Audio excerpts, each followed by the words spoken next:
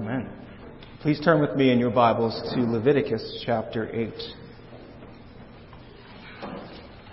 We'll be looking at both chapters 8 and 9 tonight, but not reading all of the text. We'll read through a good bit of it, piece by piece, but it will take a little bit of time to set that up in an introduction. So I ask you to go with me before the Lord in prayer first. Holy God, we come now before your word. Would we be humble and reverent, thirsty, wanting to see and understand and be changed, to grasp the power of the reality that you present here, that it would make it down into the core of our being, not just affecting the exterior and the actions, but our attitudes, our thoughts, our values, and who we are, that we would conform to the image of Christ our Lord. We pray this in His name. Amen. Well, 24 years ago this December, my life changed drastically. I raised my right hand and I promised to support and defend the Constitution of the United States as I enlisted in the Army. The following summer, I entered basic training and I began as a raw recruit, really only a soldier in name. But by the end of those short 9 weeks, I came out a changed person. Now, FTX capped off this transformation, like to use acronyms in the Army. Field Training Exercise was the final challenge where you put all of your basic training together. And so it started with an 8+ mile road march with our gear. Then you get out to the site and you dig a hasty fighting position. You sleep under the stars for 2 nights. You tackle various challenges during the day. You're switching off with your battle buddy guarding at night, so you get maybe 4 hours of sleep if you're lucky. And you pack it all up and you ruck back to the barracks. It's kind of like a mini crucible. It's not nearly as intense as the Marines, but it gives you that idea. And I remember as we packed up and marched back that night, we were weary from the field exercises, the lack of sleep, the long road marches, and I remember rucking doggedly up those last few miles, and then there was that final hill.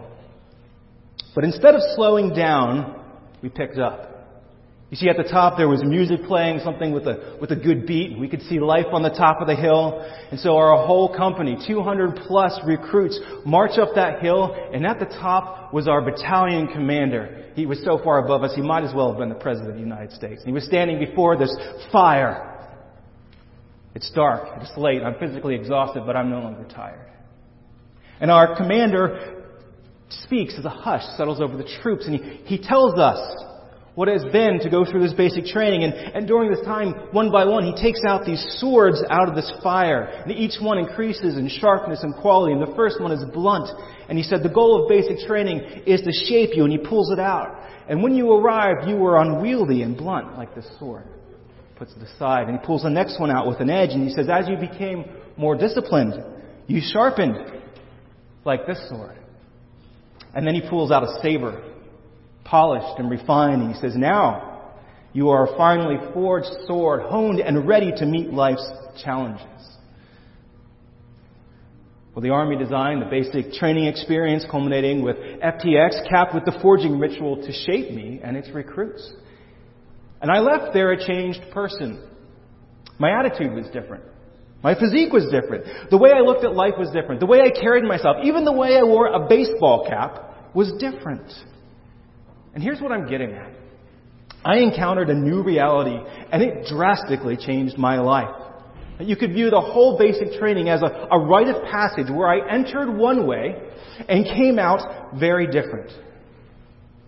There is power in a new reality. What you believe is real and true, that shapes you. Before we go to Scripture, I want to examine the way the world views reality. The vision of what life is, what's important, what's beautiful, what's worth living for. Think about what the message you get today. Right, the reality is there's no ultimate truth. You're evolved from animals. This is all there is. And so you must find your own meaning. You must not be weighed down by duties or commitments or connections to others. I heard there was a movie called Barbie that just came out. You might have known that. I didn't see it, but I watched 2 reviews on it, so that makes me an expert, right? But one of the things in the Barbie movie is it begins with Barbie and Ken has this unhealthy relationship hanging on Barbie. And so as they go along, there's these tensions and encounters, and you might hope that at the end, Ken and Barbie learn to live together in a harmonious relationship. But actually, no, what happens is that Ken learns he needs to find himself. He can't be and Ken. It's got to be Barbara and, they say, Ken-up. Ken is enough on himself. And so Ken, don't hang on Barbie. Don't be Barbie and Ken. Pursue your own identity and so create your own reality. And how do you do this, Disney fans? You follow your heart. You look deep into your feelings and you create yourself. Our passage here today, Leviticus 8:9, tells a very different story. It contains a rite of passage where God Himself creates a new reality, and it is a powerful truth that directly contradicts this vision of the self-created reality you hear all around you today. So we're going to begin by reading these first 4 verses in just a minute. One more comment of introduction here. If you've been reading Leviticus straight through by this time, you might be ready to throw in the towel. The first 5 chapters is on sacrifices, which are very repetitious. And then you get 2 more chapters about additional laws for those same sacrifices, but this time from the priest's point of view. Now, in these chapters, it talks about those sacrifices again. And in our get-to-the-point society, it can be hard to appreciate the power of repetition, but repeat it does. But there's also something new going on. Chapter 8 does something different. See if you can spot it compared to the old ones. It's hard, but just listen as we read the first 4 verses. Leviticus chapter 8. The Lord spoke to Moses, saying, "Take Aaron and his sons with him, and the garments and the anointing oil and the bull of the sin offering and the 2 rams and the basket of unleavened bread, and assemble all the congregation at the entrance of the tent of meeting." And Moses did as the Lord commanded him. And the congregation was assembled at the entrance of the tent of meeting. Now, so far, if you've been reading through Leviticus, you will hear this phrase over and over again. The Lord spoke to Moses, saying, "Speak to the people of Israel." You hear that phrase as "speak" 3 times, as triple speaking. There's this, tell them, this is how you approach a holy God. This is how you are holy. You're longing for Eden. This is how you return into His presence. So there are these instructions, and now it moves to commands. Take, assemble. And the Lord does, as Moses does, as the Lord commands. Now, so do you see what's different there? Starting in chapter 8, these are the only part of Leviticus that's written in a story form where something is happening. It's a narrative. The next 3 chapters tell what happens when Israel carries out God's instructions. And so this is a key point of the book that could be hidden in plain sight for us because your eyes might glaze over of another reading of sacrifices and what to do with entrails. But this is a climax where God makes good on His promise that He will be with His people in their presence. And here we'll see He will appoint or ordain priests who can approach Him through sacrifice and not be destroyed by His holiness. So this is a story of a rite of passage. This is a ceremony. It's a ritual. And in verse 2, Aaron and his sons come into the tabernacle, more or less as ordinary Israelites. But when it's all over, they emerge a new priesthood. They are changed. There is a new reality. Now they may approach God on His terms and He will meet with His people. So tonight I want us to ask, what is required for this reality, and then why does it matter? I want us to explore this unusual passage like humble detectives, examining the clues, reverently asking, what is the Lord saying here? So let's look at 2 things that's required for this new reality. The first is consecration. As we read the next section of Scripture, notice what happens to Aaron and their sons.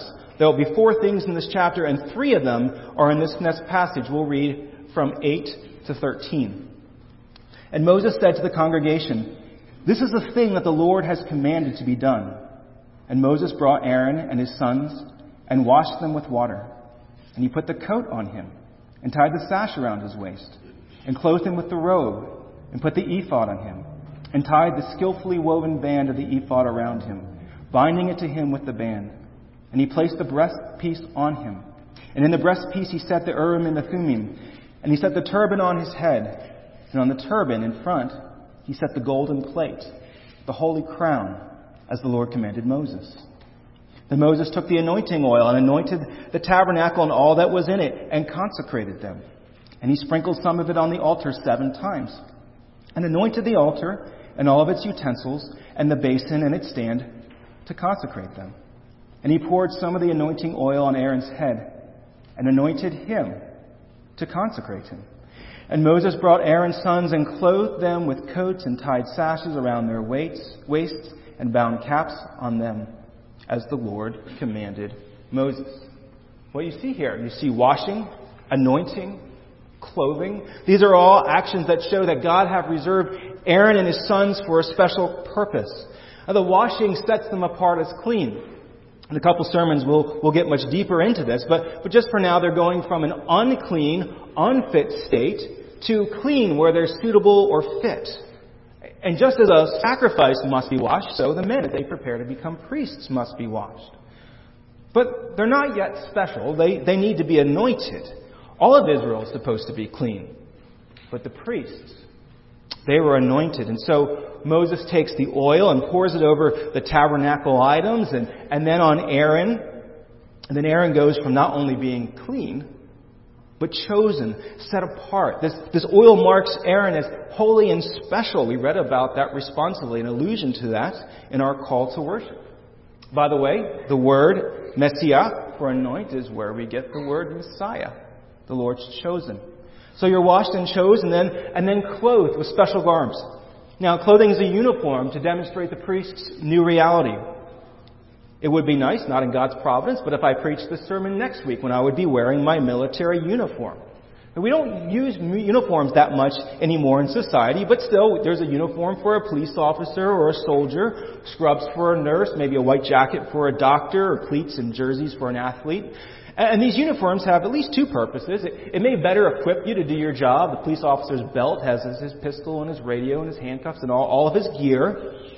But it also conveys a reality. The uniform reminds you and the people around you that you have a purpose. You have a job. Right? Uniforms enhance your work, but they also proclaim your reality. In fact, Elizabeth says that I always stand straighter and walk faster when I'm wearing my uniform. Well, the priest's clothes, especially the high priest's clothes, were full of significance. You can read about them in Exodus 28. We're not going to go there, but you can dig deeper. But let's just say a few things. First, they are gorgeous. They're multicolored. They're set with jewels and gold adornments. They're made with the best craftsmanship. And this beauty has a purpose.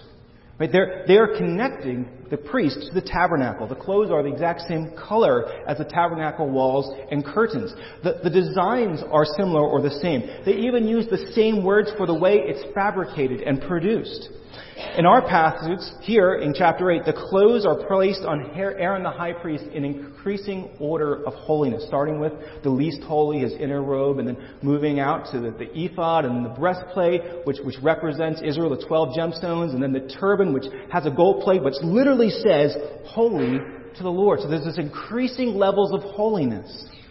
So the clothes which look like the tabernacle, they also increase in holiness like the tabernacle as you get closer to the Holy of Holies. And they show that Aaron now belongs there, serving God's presence as his priest. Well, I said 4 things happened to Aaron. There's one more, the sacrifices. So let's read from 14 to verse 30. Then he, Moses, brought the bull of the sin offering, and Aaron and his sons laid their hands on the head of the bull of the sin offering. And he killed it. And Moses took the blood and with his finger put it on the horns of the altar around it, and purified the altar and poured out the blood at the base of the altar, and consecrated it to make atonement for it. And he took all the fat that was on the entrails, and the long lobe of the liver, and the 2 kidneys with their fat, and Moses burned them on the altar. But the bull and the skin and its flesh and its dung he burned up with the fire outside the camp, as the Lord commanded Moses. Then he presented the ram of the burnt offering, and Aaron and his sons laid their hands on the head of the ram, and he killed it, and Moses threw the blood against the sides of the altar. He cut the ram into pieces, and Moses burned the head and the pieces of the fat. He washed the entrails and the legs with water, and Moses burned the whole ram on the altar. It was a burnt offering with a pleasing aroma, a food offering for the Lord, as the Lord commanded Moses. Then he presented the other ram, the ram of ordination, and Aaron and his sons laid their hands on the head of the ram. And he killed it, and Moses took some of its blood and put it on the lobe of Aaron's right ear, and on the thumb of his right hand, and on the big toe of his right foot. Then he presented Aaron's sons, and Moses put some of the blood on the lobes of their right ears and on the thumbs of their right hands and on the big toes of their right feet. And Moses threw the blood against the side of the altar. Then he took the fat and the fat tail and all the fat that was on the entrails and the long lobe of the liver and the 2 kidneys with their fat and the right thigh, and out of the basket of unleavened bread that was before the Lord, he took 1 unleavened loaf and 1 loaf of bread with oil and 1 wafer, and placed them on the pieces of fat and on the right thigh. And he put all these in the hands of Aaron and in the hands of his sons, and waved them as a wave offering before the Lord. Then Moses took them from their hands and burned them on the altar with the burnt offering. This was an ordination offering with a pleasing aroma, a food offering to the Lord. And Moses took the breast and waved it for a wave offering before the Lord. It was the portion of the ram of ordination, as the Lord commanded Moses. Then Moses took some of the anointing oil and of the blood that was on the altar and sprinkled it on Aaron and his garments and also on his sons and his sons' garments. So he consecrated Aaron and his garments and his sons' garments with him. Now, if you've been here for previous sermons, all this should sound very familiar. These were all the sacrifices that have been laid out in the last 7 chapters. And here you see them, but notice the order. It's different from what's presented for the highest one, the burnt offering, dedication first, and moving to sin. Here sin starts because that's where we are with God apart from Him. And then the burnt offering, they're dedicated. And then the ordination offering, which is sort of a modified fellowship offering, peace with God, fellowship with Him. Now you might have a question, what is it with the blood on the ear and the thumb and the big toe? And sometimes when we go back and read these things, we just need to be honest and say, we're not certain. It could be that it's covering all of the person, the ear standing for the head and the hand and the feet, where you walk and what you do and what you say and think, could be symbolizing the whole person. What we do know is blood is always necessary for a covenant. It shows the seriousness of the covenant. In Exodus 24, as God has brought Israel out of Egypt and Moses has come down after receiving revelation from Sinai, he kills a bull and sprinkles the people with the blood to show that they are connected to God in the covenant. It certainly has much to do with forgiveness of sins. And so on the ear and the thumb and the foot, it shows that the priest and the altar too are set apart. They are consecrated, cleansed to meet God with His people. But before we move on from consecration to the second requirement, there's one more question. Who's acting as priest in all of this? It's not Aaron. It's Moses. Moses is the one who washes, anoints, and clothes. Moses is the one who offers the sacrifice. Moses is the one who initiates the wave offering before the Lord. It's Moses who receives the portion of the sacrifice to eat, which is the priest's share. So what's Aaron's job? Well, it's hard to tell. It seems like most of the time Aaron is the worshiper, where Moses is doing the role of the priest and Aaron is participating. But you would notice the transition. Did you notice in verse 27 where Moses takes the offerings and he places them in the hands of Aaron and his son and they offer it as a wave offering. A wave offering is a way of offering a sacrifice that only a priest would do. And so what we see here is Aaron is in this middle stage. Very soon we'll read that he has to be inside the tabernacle for 7 days. And so for these 7 days, this period, he's no longer part of the congregation. He's no longer an ordinary Israelite, but he's also not fully a priest. There's this 7-day waiting period full of tension. What will happen? It's almost a bit like being a teenager. If you're a teenager right now, you might feel that tension. I remember it was a while ago, but you're no longer a child. You have all kinds of growth and ability, and you can do things that a little boy or girl can't do. But yet you're not fully an adult. You're not physically or mentally or matured, or you don't have the resources of an adult. So you're in this in between. It might be a slightly awkward phase, and it's a bit of a tension. What will you turn out to be? Well, that's where Aaron is, and that's consecration. Aaron and his sons are set apart as special. They're waiting for a new reality. Now, let's just contrast that from the view of what you're told about how to construct your reality today. What's the message?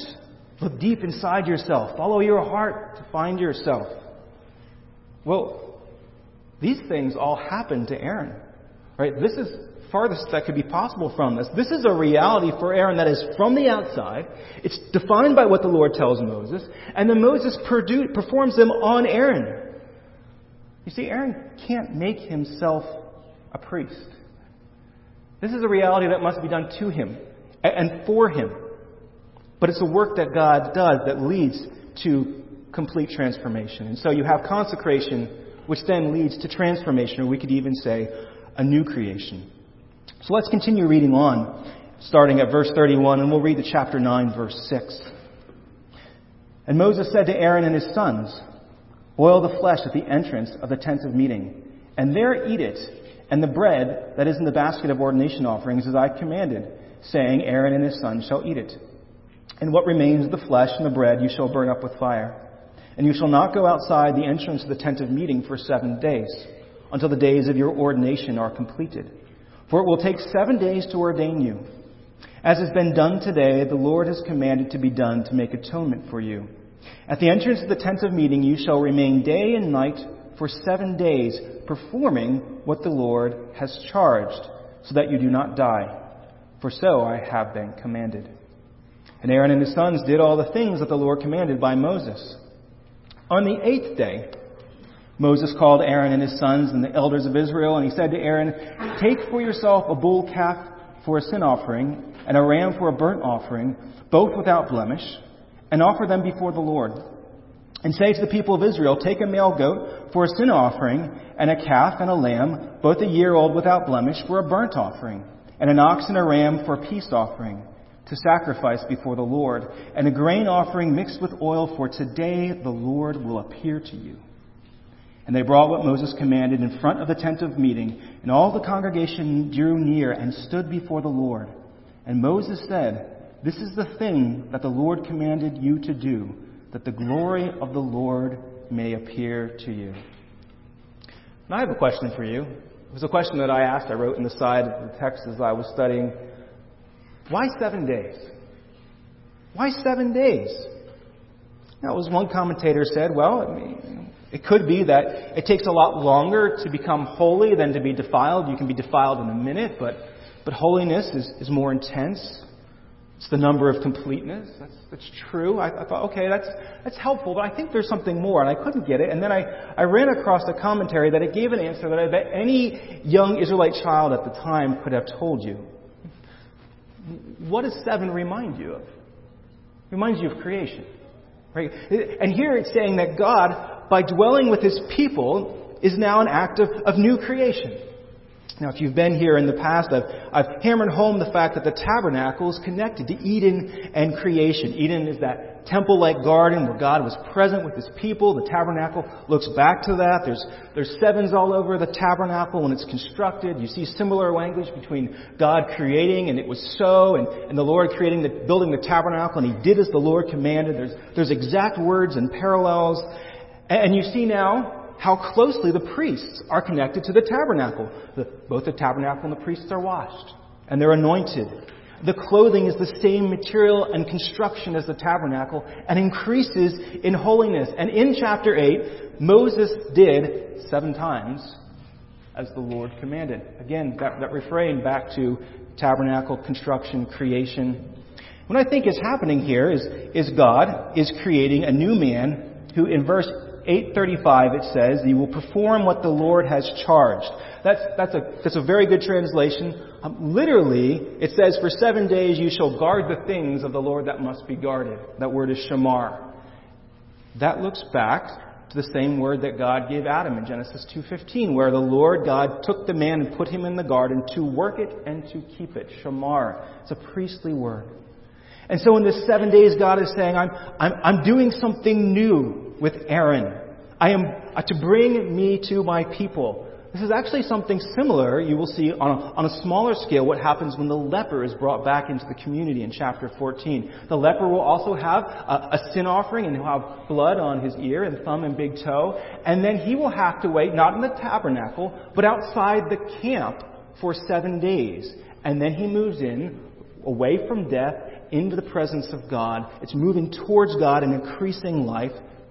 7 days, new creation.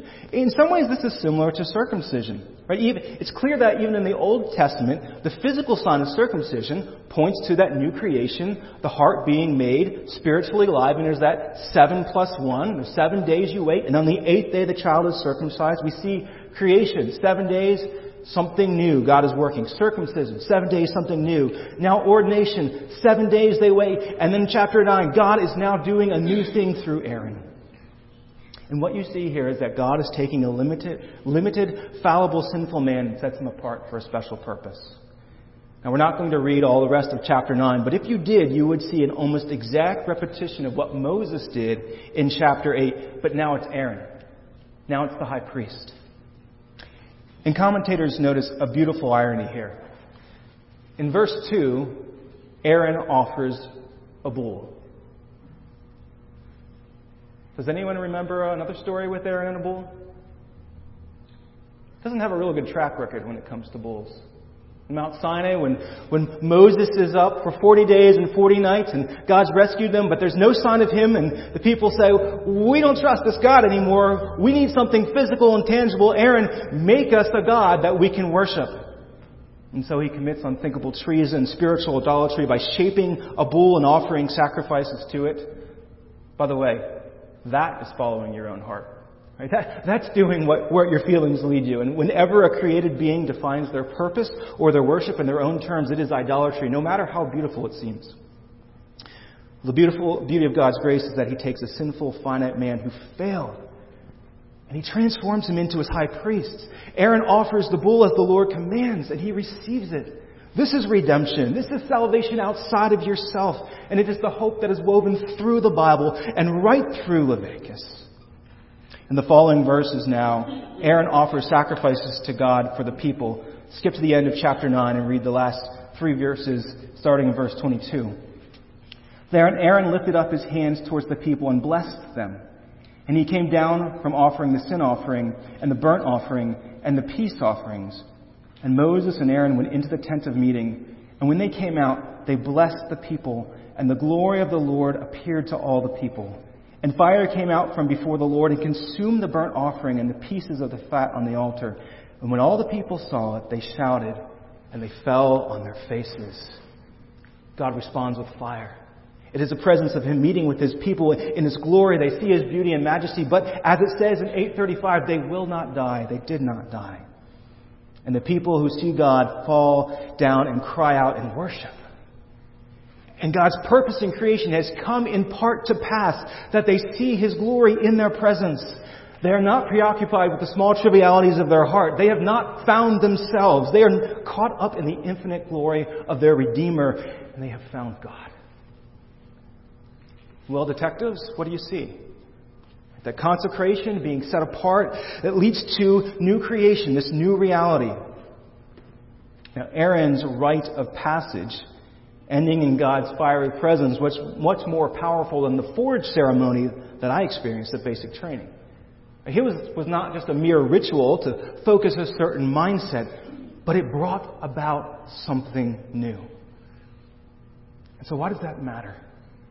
Because you have a reality that is even greater than Aaron's. In Christ, you have a new reality. What does it mean to be a Christian in the biblical sense? Not that I grew up as a Christian, not that I think that Jesus was a good teacher and the Christian faith has done some good for the world, but when you say, I realize that I have no hope. On my own I am lost. I cannot find myself. My only chance is to be connected with God's anointed Jesus. And so I trust Him in His life and His death and resurrection to be His atonement for my sin and claim Him as Lord. When you do that, your life is changed. Now, I've been railing against the whole choose your adventure type of reality. But I should say that when you find Jesus, it doesn't mean that you become boring. A 2D cardboard cut out of the perfect Christian. Now, the freeing truth is that when you find your hope in Jesus and accept that you can't find yourself, that Jesus allows you to live as He created you to be in all of your individuality to His glory. As Irenaeus said, a man fully alive. The Apostle Paul says in 2 Corinthians 5:17, if anyone is in Christ, if he's connected to Him, if he's bound to Him, he's a new creation. The old has passed, the new has come. Well, there's a big problem. You may say, well, why then do I struggle to feel that new reality? Tell me if you've ever felt this way. Yeah, I believe. I believe when I sing. I believe when I hear. Sometimes, if I'm honest, I feel apathetic. I know. Maybe I can tell you all about the Ordo Salutis, but in everyday life, I struggle with experiencing the joy of that reality. Or maybe I know that God's law is good, but it's hard for me to accept or understand why a particular commandment is good. I know that murder is wrong, but does it really matter what two consenting adults do in private? I believe Scripture is true, but it seems to have lost power in my life. Have you ever felt like that? If you have, you're human, and maybe even more likely today as there are competing values around. If you have those questions, those struggles, those doubts, part of your problem may be that the world's view of self-created reality is rubbing off on you. It says to you, the only reality that matters is you. You can't know if there's a God up there. It's just this physical stuff that matters here and now. And if you want to invent a God in your head to help you out, go knock yourself out. But it's really just you in the end. And when you're pounded by that every day and every side, it's not surprising that it rubs off on you. Here, I'll put a plug in for our fall Sunday school class and the adults. We're going to be examining how this view of individual fulfillment has come in our culture and how the world has gotten it, and so that we can identify it and guard it in our own hearts and then help those we disciple. I've already seen a couple of the videos. It's been helpful to me. It's influenced the sermon. You should come. But it's not surprising with this tidal wave of self-reality that it can swamp the flames of your passion for God so that your faith sputters. And how do you fight that? Well, first of all, don't soak in and accept those self-destructive narratives out there, but instead immerse yourself in God's story for you and claim His power. That's what we're doing tonight. The rite of passage where Aaron enters one way and comes out another is a powerful picture of what God does in creation. And it's an example for us. Now, there's differences. Aaron's new creation wasn't a regeneration, as Paul would talk about. There's a different waiting time. 7 is different from instant creation in Christ. But there are many of the same realities and parallels that are used to set Aaron and his sons apart now apply to you. What did the Apostle Paul say as we read to the church in Corinth? You were washed. You were sanctified. You were justified. I remember thinking that's the exact same thing that happened to Aaron and his sons as they're being prepared for the ministry, for what they're about to do. Paul says this is happening to all of you now as the priesthood of God. Paul also uses the language of clothing. Galatians 3:27 says, for as many of you as were baptized into Christ have put on Christ. He's using baptism here as a spiritual reality. Having put on Christ literally means having dressed or clothed yourself with Christ. Now, I encourage you to look at the daily Bible readings. It goes into depth there. But what happens, just like Aaron and his sons were clothed, you get to put on, completely identify with the reality of Jesus. Now, we might not quite get the clothing analogy today because you have so many, and you take it off, and you put it on, and then there's accessories for this and that. Well, Jesus is not just one accessory that you put on when you feel religious. He is your new reality. He is who you are. You are connected to Christ in the most intimate way. His righteousness, your status as family, that new reality is who you are. And unlike Aaron, whose clothes merely remind you of the tabernacle, John says Jesus is the tabernacle. You are clothed with the Word made flesh dwell among you, and His Spirit lives inside of you. But these truths are unveiled. They're foreshadowed in Leviticus. And so you see, when you examine them, you're not just doing it as a detective would, disinterested, but as a child who's just inherited a fortune. And you're reading the inheritance and saying, this is mine. This is true for me. I'm a child of the King who can approach Him in His glory because I am clothed with Jesus and I'm part of His family. And what Leviticus and the rest of the Old Testament does is serve as a backdrop for the good news of Jesus. Any good story or piece of music builds to a climax.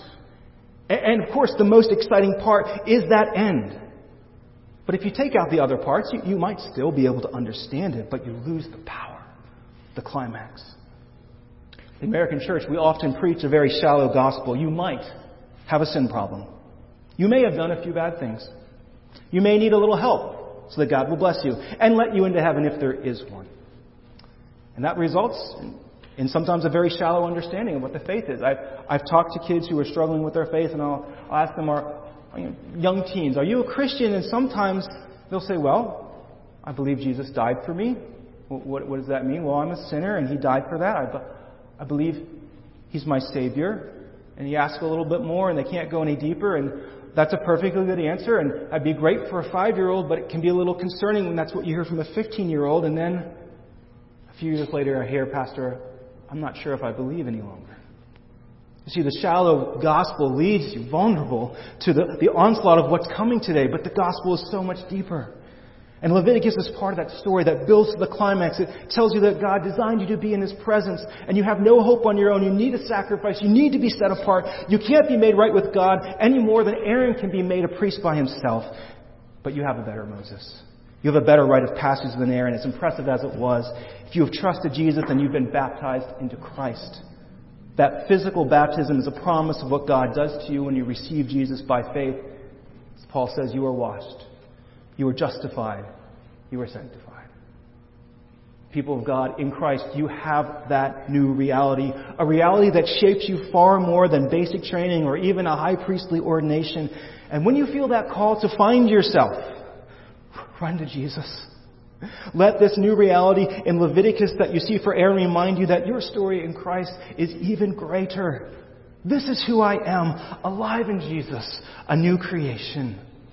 And so this week, arm yourself with this truth to do battle with your doubts and your apathy and to live out who you are in this reality. Please pray with me. Father, we do receive different and varied visions of what is good from all sides, everywhere we turn. And so we cling to your word that you alone provide our hope. We can only be found when we are found in you, having not a righteousness of our own, but that which comes in Christ. And so could each one of us go out savoring Jesus, rejoicing in Him, ready to serve you this week. For we pray this in His powerful name. Amen.